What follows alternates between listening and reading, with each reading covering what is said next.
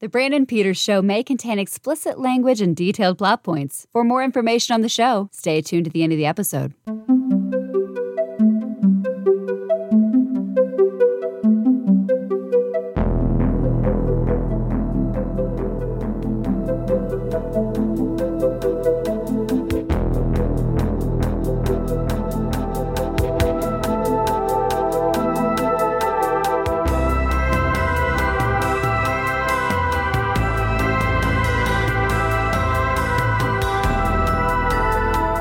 And now, here's Brandon. All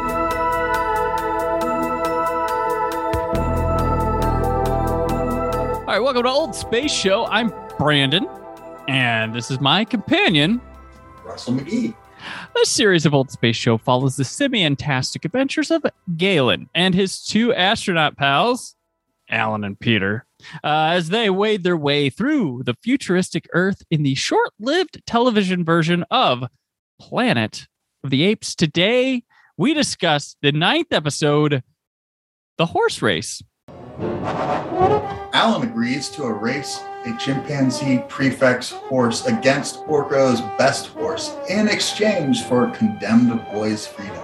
Orko has never lost a race, but of course, as Alan finds out, Orko doesn't play fair. Despite Orko's treachery and cheating, Alan prevails in the end. All right. This episode, our 9th episode here, is directed by Jack Starrett, written by David P. Lewis and Booker Bradshaw. Stars Roddy McDowall, Ron Harper, James Naughton, Mark Leonard, Morgan Woodward, John Hoyt, Richard Devon, and Harry Levin. We have Starrett here, the director. He directed Cleopatra Jones. He also directed Slaughter, so he's kind of in that blaxploitation range here. Cleopatra Jones is like the ultimate knockoff of like a Pam Grier movie, but she got a sequel while like none of Pam Grier had just a vibe that went through a bunch of movies. She was the franchise, but Cleopatra Jones was a character. She got a sequel, Cleopatra Jones and the Casino of Gold. This guy directed the first one. He did Starsky and Hutch episodes, Hill Street Blues. He acted in Race with the Devil, Blazing Saddles, First Blood, The River, Knight Rider, Hunter, and A-Team. He's kind of a Western guy they brought, I believe, onto this one. So there's kind of a vibe here with that. Lewis, one of the writers, he wrote for Columbo. He wrote the movie Death Ship. Bradshaw, who is the other writer, he wrote a lot with Lewis. And he acted in The Girl from U.N.C.L.E., the TV show Tarzan. He was in Star Trek, Dr. M'Benga in That Which Survives, and A Private Little War. He was in the FBI. Coffee, another connection here with the blaxploitation movies. And he did voices on Alvin and the Chipmunks and a show I don't remember, a cartoon called The Laser Tag Academy. You say that, and now I'm like, I actually do remember. Like, I don't. I looked it up, and I was like, this looks rad. Well,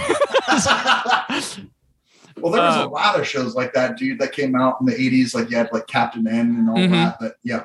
Would you remember like the Canadian show Captain Power, where you like shot at the screen and stuff? It had like a reflective thing, and he had this gold costume.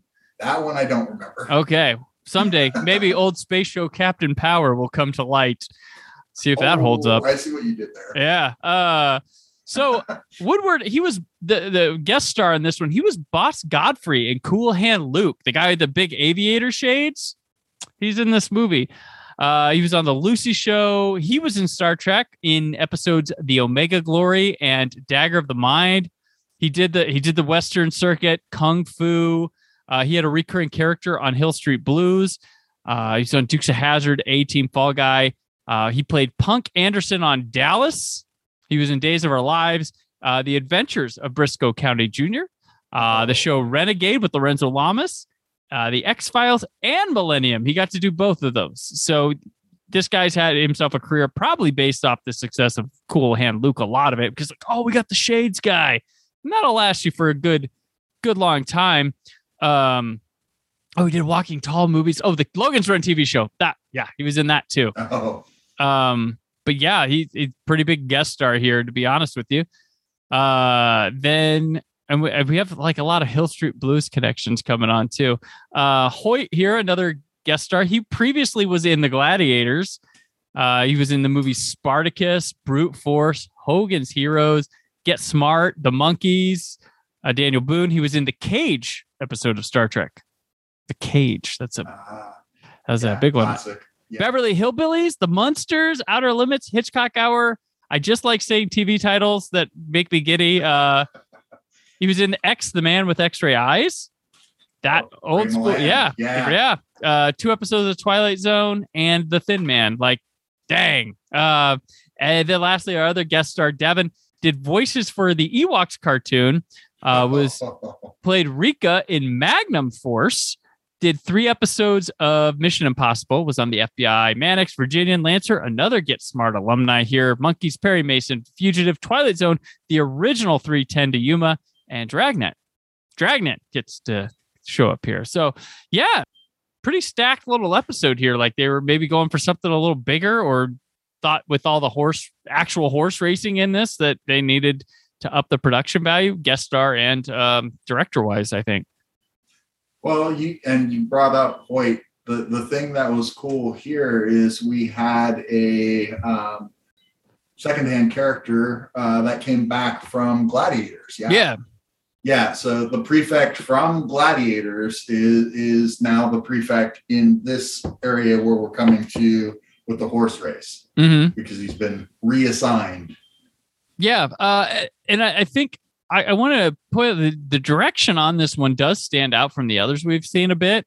There's some camera movements, angles, and lighting that feels bigger than the other episodes, and feels there's some movie-like things. There's some like naturally lit interior scenes with candlelight and things that really make this feel different and a bit more prestige than normal in times. Yes, there's a lot that feels like TV. You're not going to get away from that, but there's plenty of it that feels elevated from what we've seen before. No, but this is also during that time where everything was shot on film too, which right, yeah. If they ever were to release this on Blu-ray, it definitely would have that quality. Right. And you'd probably see more of like what you're describing in what we would see in a better transfer. The other thing that like I read up on this is that he not only was he a Western director, but like he interjected more comedy into this episode in particular, which was a completely different like way of going with the episodes than we'd seen. Right. So, yeah. There's good close-ups in this as well. I was noticing a lot more technical stuff in this one than others a little bit. But not so much noticing as much more, but the frequency with which the craft was being utilized seemed a bit more consistent throughout. We had it's kind of interesting. These guys just kind of stick themselves out here in this scenario that happens here, like real names, no disguises, no backstories that are, Galen, everybody just kind of go all in. And it's weird, but I guess there's no way to get out like these pictures. The apes have a very primitive tech. So if they go to a far enough away village, word, if it had traveled, their descriptions are probably generic. And Galen can be like, oh, I'm some other ape, like just kind of interesting. But when they do get to the horse race, he just cover himself in mud because Urko shows up and they're like, okay, he knows who we are. Yeah, and it's interesting. And we see a little more of this over the next couple episodes.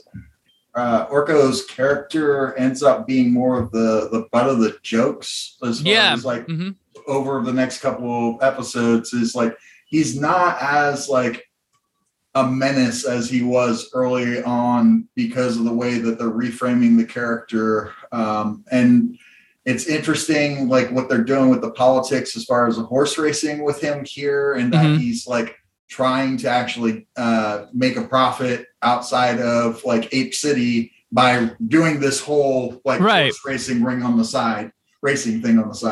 Yeah. And Urko kind of becoming a joke. It's kind of much like Spike in Buffy the Vampire Slayer, where he was the most terrifying person in the world, but you can't make him that terrifying again. So what you do it's to show the power of the next big villain or something like that. You got to take him down a bit more, and the comedic approach kind of works there. But yeah, there's a whole dynamic, and having been through as much as we have when we're talking about this episode, Russell and I are a bit further down in this recording block. So wonder where it could have gone with Urko. Yeah.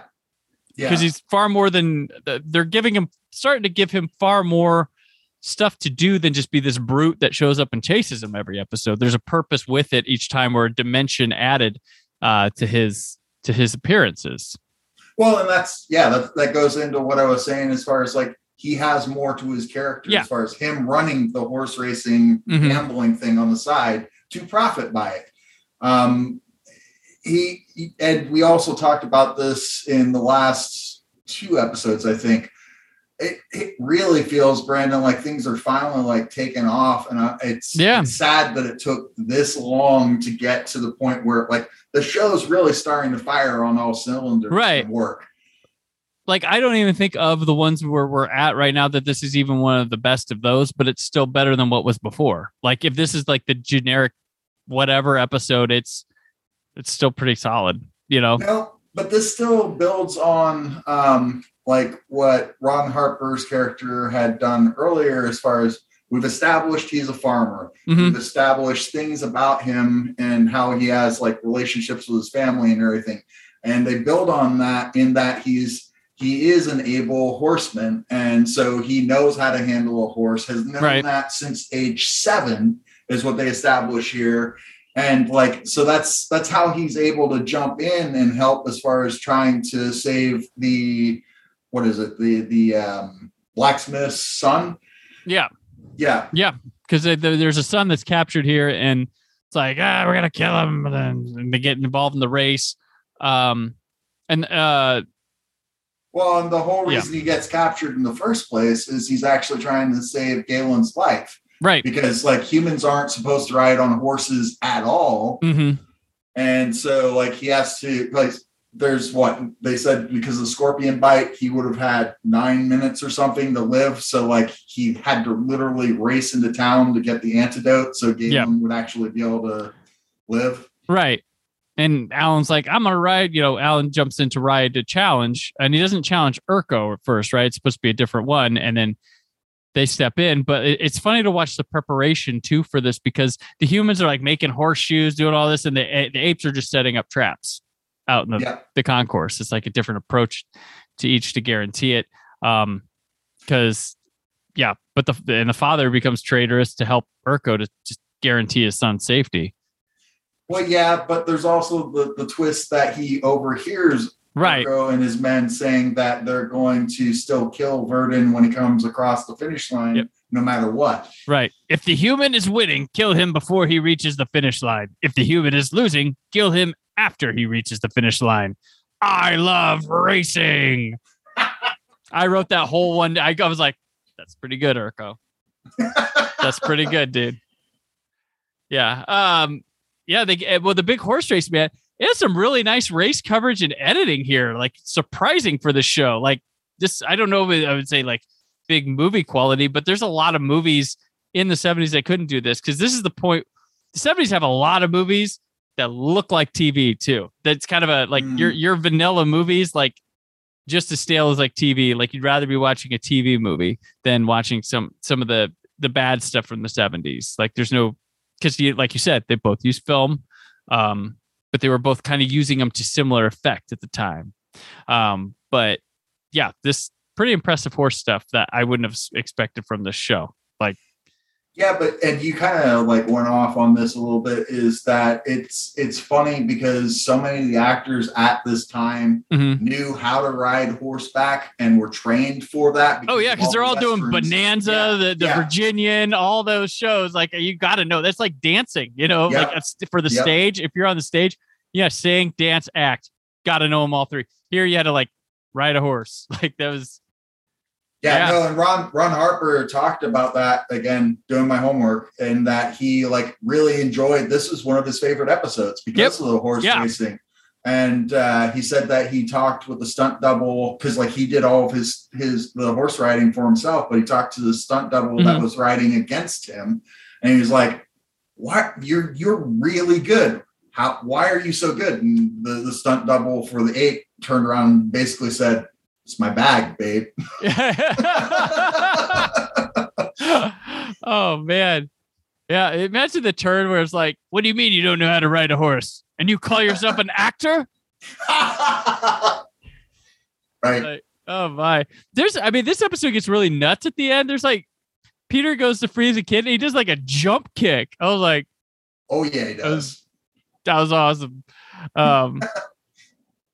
But yeah, it gets pretty nuts towards the end with the confrontation of what was going to be Alan winning, the Frida, and that fight, get the kid back. But winds up in everybody just frolicking the field, now friends as they leave when they do it. But what'd you say? I was going to say, you said something about getting the kid back. Something that I forgot about until you just mentioned that with the drop kick is there was another little turn as far as Urko's deviousness.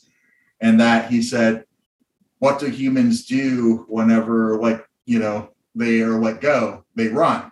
Right. And so you can shoot them, essentially, is what he's setting up for the end. And so the son, when they go and the guard actually watching him opens up the gate and the son knows something's up because, he's telling him that he's released and free.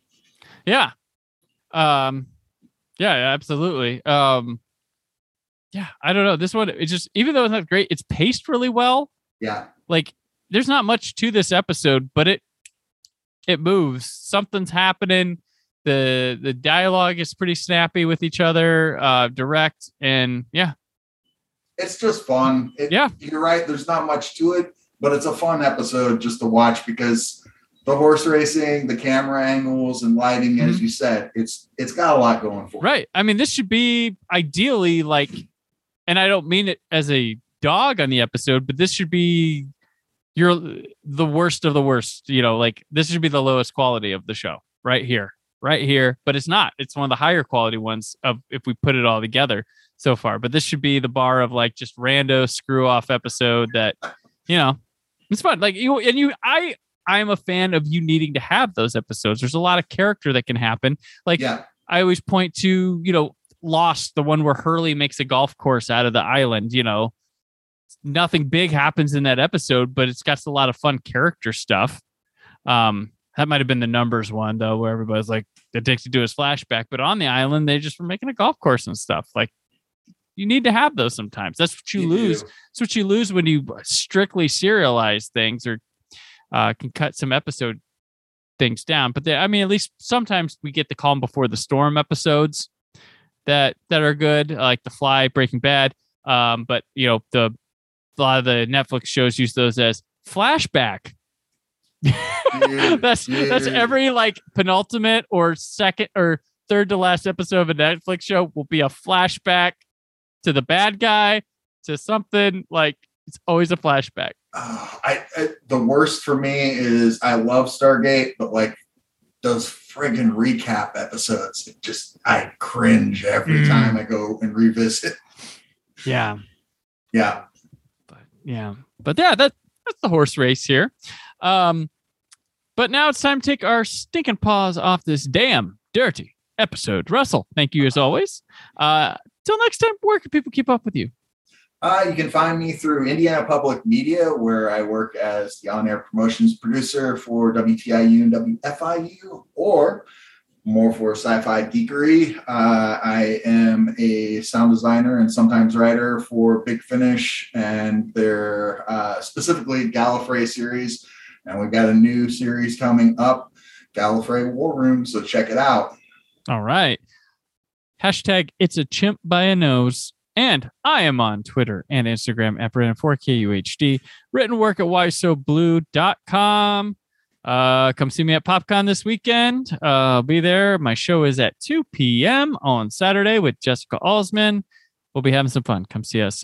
There's more from the show this week, including a music video episode with Jessica on Friday, where you hear more about us being at PopCon. But from Old Space, it's a madhouse. Thank you for listening. The Brandon Peters Show is a Creative Zombie Studios production. Produced by Brad Shoemaker and Brandon Peters. Written and edited by Brandon Peters. Announcer vocals by Jessica Alsman. Theme song by Metavari. Web design and show art by Brad Shoemaker with Brandon Peters. All music and clips featured in the episode are property of their respective studios, and no infringement is intended. Additional information on this and other episodes at BrandonPetersShow.com. For any inquiries, press opportunities, or sponsorship, contact mail at BrandonPetersShow.com. The show is available on Apple Music, Spotify, or anywhere podcasts are found.